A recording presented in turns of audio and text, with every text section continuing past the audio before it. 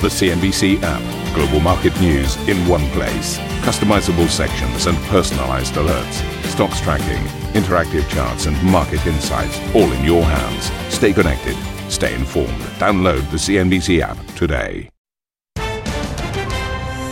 A very warm welcome to Squawk Box live from Warsaw and London as the world and of course Ukraine prepares to mark 1 year this week since the Russian invasion. These are your headlines. Quarterly pre-tax profit at HSBC doubles as China's reopening and higher interest rates boost revenue. The CEO, Noel Quinn, telling CNBC the outlook remains positive. We see our international franchise having good growth prospects in transaction banking, international wholesale banking, wealth management. That allows us to be confident about our 12% plus ROTE in 2023 and 2024 and beyond.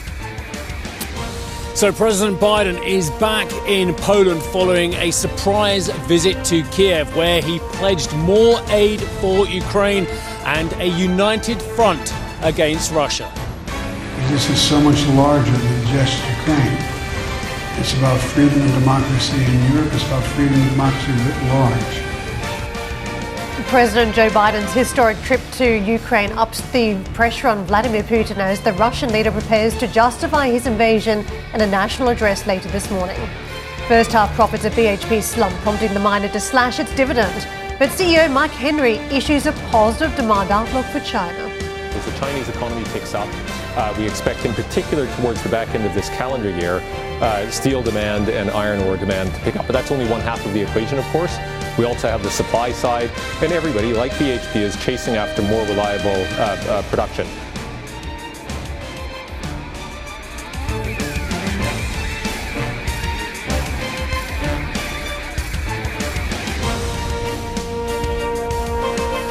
So welcome to the programme. We'll get you back out to Poland very shortly with that big focus on the Ukraine anniversary, the anniversary of Russia's invasion. But first, let's focus on HSBC here.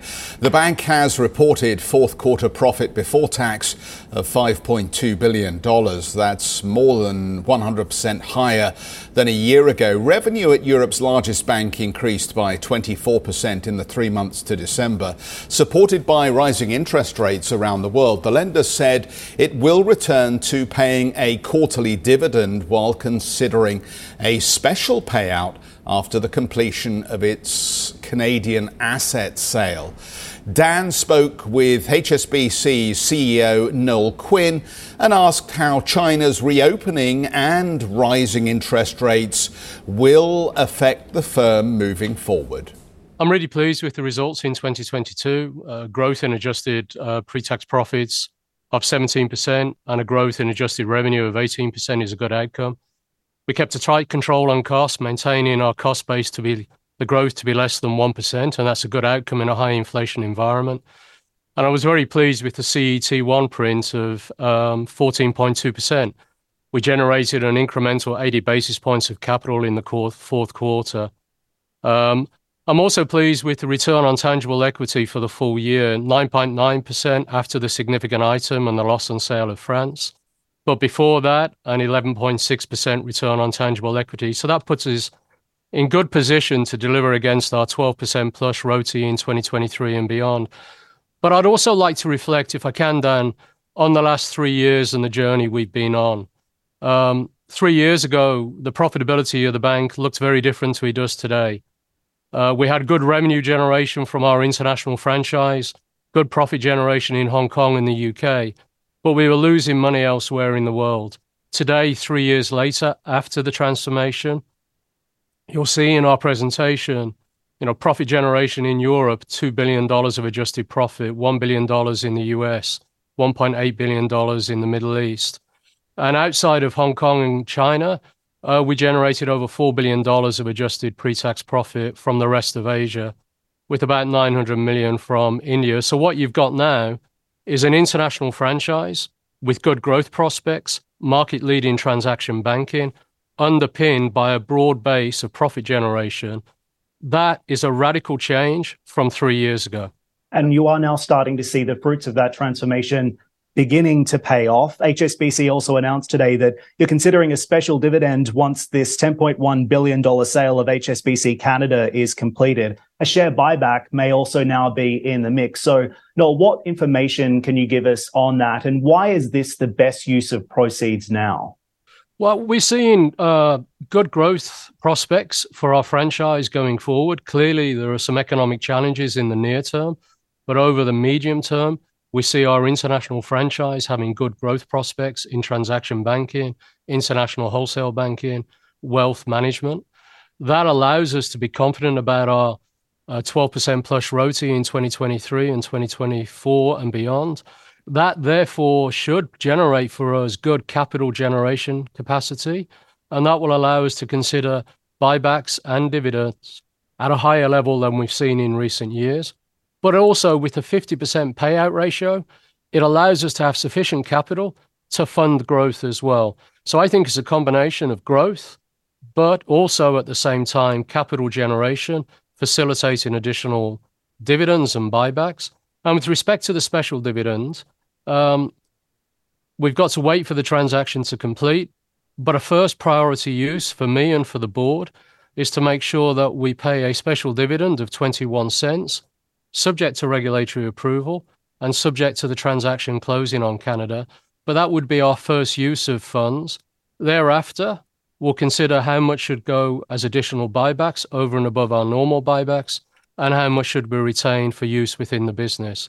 But we'll make that decision once the transaction closes. Noel Quinn there from HSBC then. So there's a lot to like in these numbers, I guess. The fact, as he's pointing out, that some of those business lines that in the recent past have been problematic, like North America, like Europe, like the Middle East, they are now starting to deliver profitability. China is reopening, Hong Kong is reopening. Again, that's another tick in the box. But largely, I think the fall in the share price that we've seen overnight in the Asian session seems to be about the fact that they've not lifted one of the key profitability targets here. And that, I think, just points up the uncertainty, actually, around the renaissance and the renewed optimism around this bank. I mean, what do investors want in terms of returns from banks these days?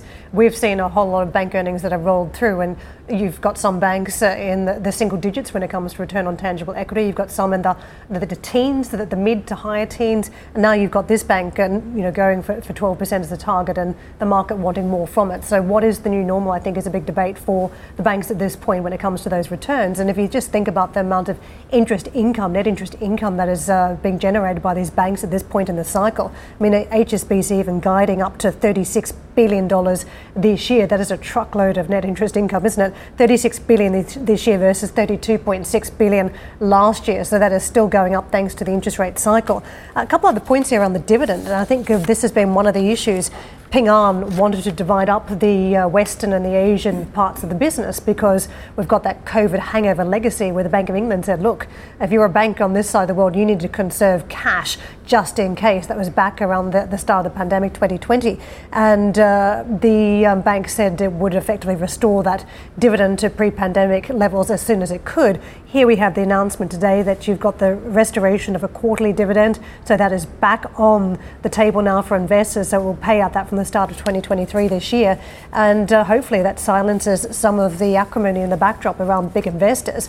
And I think investors are probably looking for that yield. And we've heard it from a lot of corporates at this point, and we've quizzed a few. And this type of environment, when you've got very safe haven assets paying out very high yields versus where they've been in recent years, I think there is pressure on some of these asset classes to try and keep pace, at least when it comes to those yields. And I think what you flagged up here is some of the existential risk for shareholders owning HSBC going forward, because you've got this very big stakeholder, Ping An, who is sitting trying to drive the car from the rear seat and telling management ultimately what it wants them to do with the bank strategically.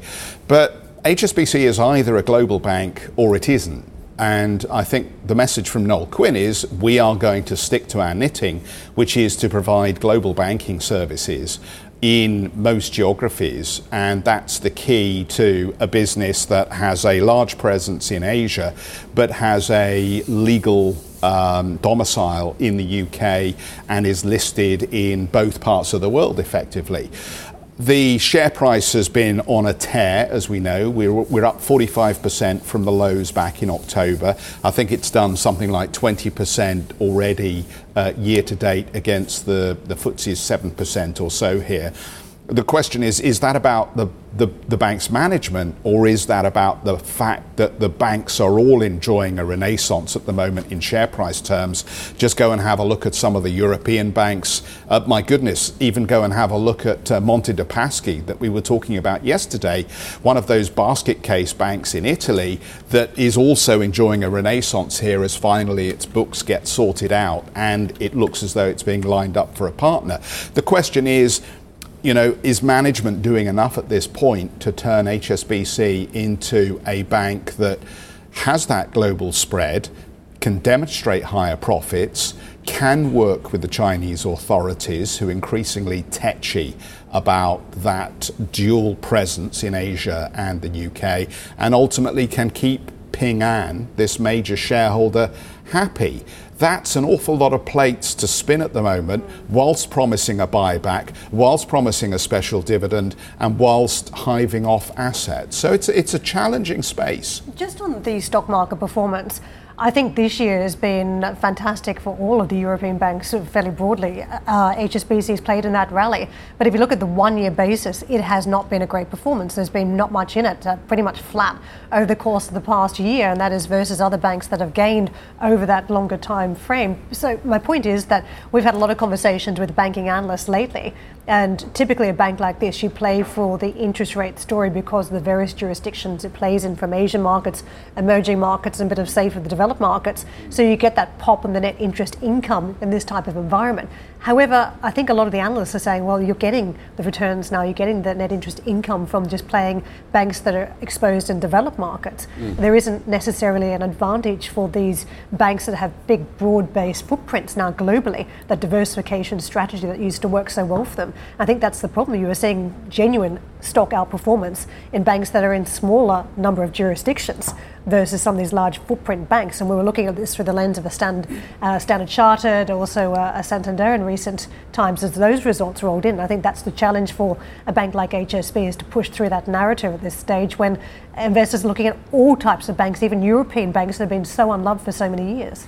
The share prices you pointed out, I would just make the point that this bank used to be worth £9 a share, on the UK quote. If you go back to 2006, and that's the remarkable thing here, that we're getting excited about a share price rally that quite legitimately has helped a lot of people who maybe managed to get in at the lows, but it's still only £6.20. And if you were one of those unfortunate people that bought in thinking this was a solid long-term play on China, but also gave you the reassurance of a UK-listed organisation, then you are sitting there nursing losses. Maybe, you can refocus on the dividend now, but of course the other painful aspect to having owned one of these banks over the long term is that a lot of them stopped paying dividends post-COVID and post the financial crisis. Yeah, just by way of comparison to my point around pure play banks here in Europe, ones that are more domestically focused, you'd have to say. I mean, if you look across at Commerzbank, up 23% so far this year. I'll throw UniCredit in because it's the best performer in Europe for some of the banks, 41% high year to date, and you compare that to HSBC, 18%. So I mean, more than double is the percentage performance this year is what you're seeing on UniCredit versus HSBC. So it does tell you about banks in the space. All boats have been floated, but some have obviously outperformed others at this stage. We've got to move on. Let's talk about manufacturing in Japan. Activity shrank at its fastest pace in 30 months in February, despite posting its largest decline in exports since July 2020. Its services sector grew for a sixth consecutive month as the economy saw gains from its relaxation of coronavirus restrictions. Karen. Jeff, let's take a look at the market action across Asia. Don't forget, US markets were shut yesterday for President's Day, and we had that choppy handover from the Friday session where we saw a mixed finish for the major indices. And the board's here today looking somewhat downbeat. Cautious air across on Japanese stocks to Hong Kong, trading down the most, 1.5%+ in the red. A little bit of green too for the Shanghai market, still in the continuation of what we saw yesterday, where that market was positive. Australian stocks are just gliding south by 0.2%. To the dollar trade, and we have just peeled off some of the highs we've seen in the dollar in recent weeks. The support that has come through on the back of hot data from the United States that stemmed the decline that we'd seen in the dollar trade. Sterling dollar 120.23 this morning. Euro looking like it is set for a losing month of February, 106.69 at this stage, down a 0.1%. Dollar firmer versus the Japanese yen and also against the Chinese currency. And to what we're seeing on the commodities complex, WTI, Brent both weaker, Brent more so 1.2% in the red, just holding the 83 handle. We've also got a retreat on gold prices. To the opening calls, European markets yesterday, we had somewhat of a choppy old session, sideways trade for the DAX that was flat, down slightly for the French market, but slightly ahead for the FTSE, above 8,000 points still. And you can see not a huge amount of signalling this morning, just red arrows, but slim direction at this point. To US futures early on, this is how we're setting up for the trade. We are chasing red on those boards as these markets look to resume trade today. It's modestly downbeat, 100 odd points to the downside for the Dow at this hour. Well, the backdrop to all the market and economic action that Jeff and Karen have been talking about is the fact that a hugely significant visit to Europe is being undertaken by the US president. Already a surprise visit to Kiev, which was hugely symbolic. But today we understand the US president, Mr. Biden, is going to make a huge, significant speech for allies and indeed for foes right here in the centre of Warsaw when he makes a speech this afternoon at the Royal Castle here in the centre of town.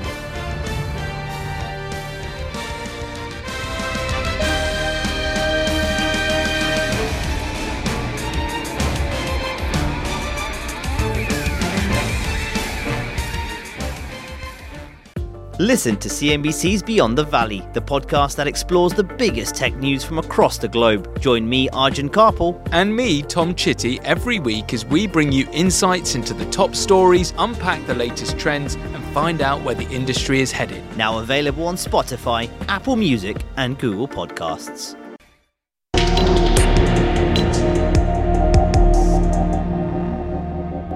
Because this is so much larger than just Ukraine. It's about freedom and democracy in Europe. It's about freedom and democracy writ large. And all the American people, I know that so many have kept Ukrainian people, particularly women and children, in their prayers. Seeing what's happened, they can't fathom the idea of the shelling at night, the shelling of everything from orphanages to schools to the like. It's barbaric. And I'm here to show our unwavering support for the nation's independence, their sovereignty, and territorial integrity.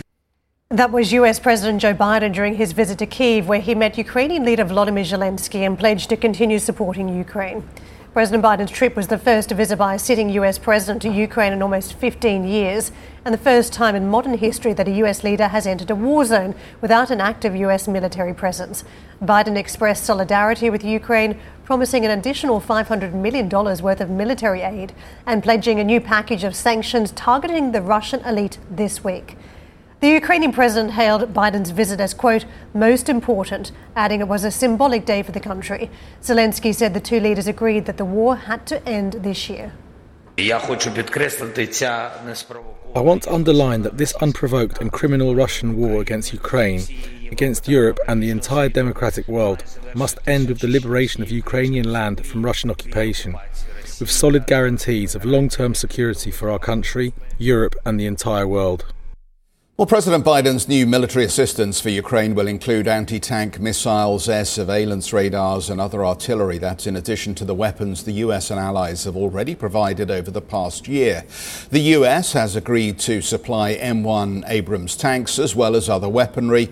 Germany and the UK offered to provide their own battle tanks, the Leopard 2 and the Challenger 2 respectively. The Ukrainian army has also been using the Soviet-era T-72 tanks, having received additional ones from Poland, the Czech Republic and other former Eastern Bloc nations. Well, President Zelensky says he and Biden also spoke about the potential supply of longer-range weapons. Zelensky has been calling on Western countries to provide fighter jets as well as more advanced air missile systems.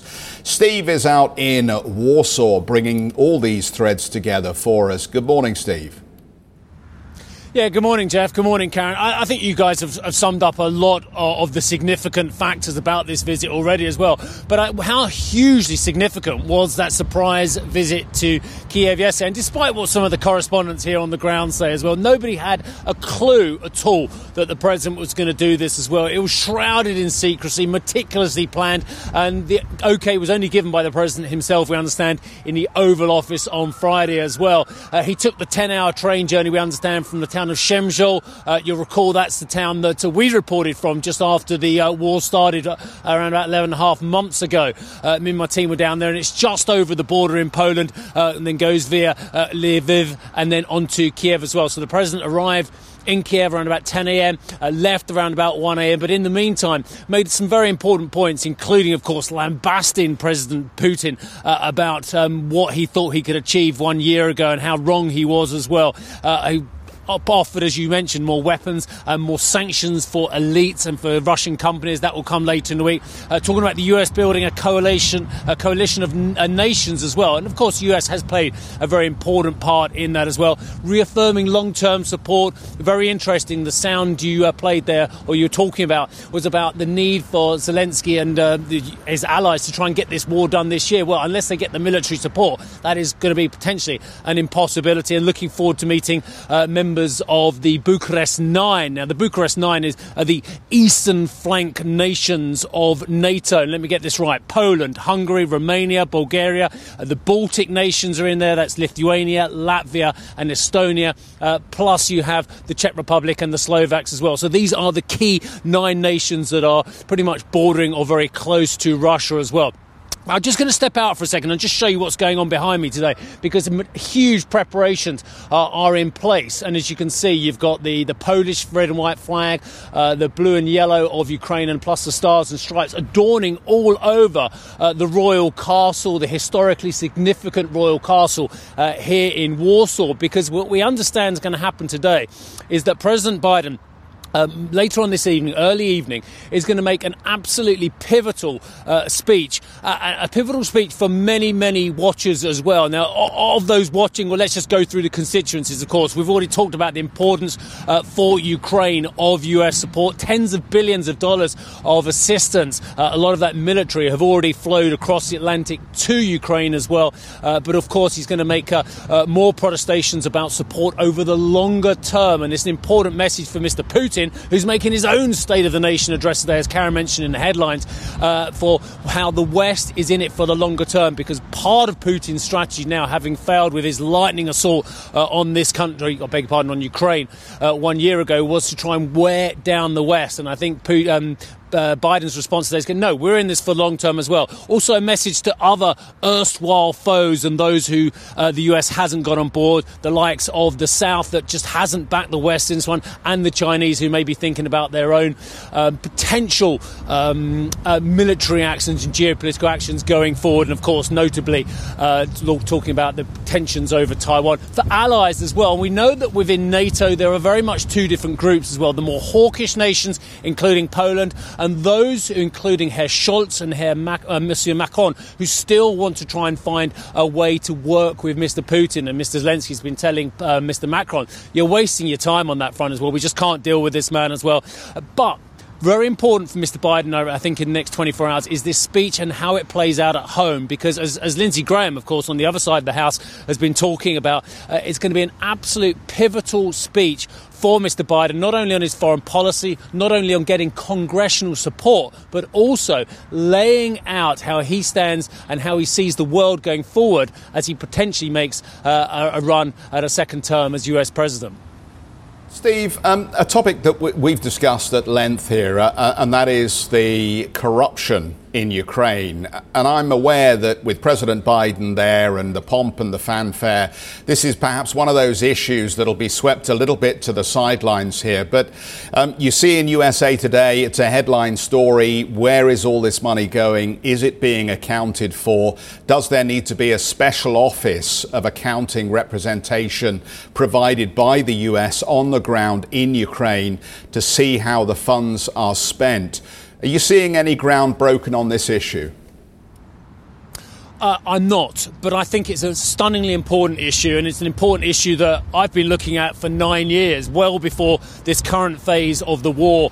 Look, when I first went to Ukraine in 2014, and it was literally, 9 years ago almost, within a week or so, that I went there and I interviewed a hell of a lot of important people at the time, from the president-to-be, Mr. Poroshenko, the Prime Minister, Mr. Yatsenyuk, but also the man who was to become the mayor of Kiev, who's more famously known as the world champion boxer Vitaly Klitschko, before, of course, the current phase of the war began. And I spoke to Klitschko, who had a wonderfully affluent life outside of Ukraine. And I said, why do you want to come back? Why do you want to be a politician? You've done it all. You've achieved enormous amounts. And he said, because I'm fed up with my country looking to the rest of the world as the most corrupt place on the planet, from the top down, from the bottom up as well. So you're absolutely spot on, and the USA Today is absolutely spot on that historically, and again, I can't comment on where some of the money's going that's been funding this war and some of the military is going, but the fact of the matter is there is a perception, and I think a lot of it is very realistic, that Ukraine has had a huge amount of corruption problems over you. They've got their own oligarchs who there are huge questions about how they got their wealth as well. The oligarch isn't just a Russian phenomenon, but you are totally correct in saying that people have ignored that issue, whilst there is perhaps the bigger issue of the war against Russia. And absolutely, there has to be accountability, because if the Americans and the West and the rest of the supporters of Ukraine are going to trust that nation to build a nation out of the ruins of this war as well, they're going to need confidence that corruption isn't just going to erode that support, isn't going to just erode and waste all that money as well. So it is something that hasn't been talked about a lot over last year, but it needs to be talked about, especially, dare I say, amongst EU partners as well, who are potentially looking at closer links going forward, and of course with aspirations of Ukraine to want to eventually be in the EU. I think it's an absolutely key topic, but one that keeps getting perhaps pushed forward a little bit, kicked into the long grass, while the prevalence of the war is absolutely key. Thank you for listening to Squawk Box Europe Express. For more market-moving news, you can head to cnbc.com. Or join us again on the show with Jeff Cutmore, Steve Sedgwick and Karen Cho, weekdays on CNBC.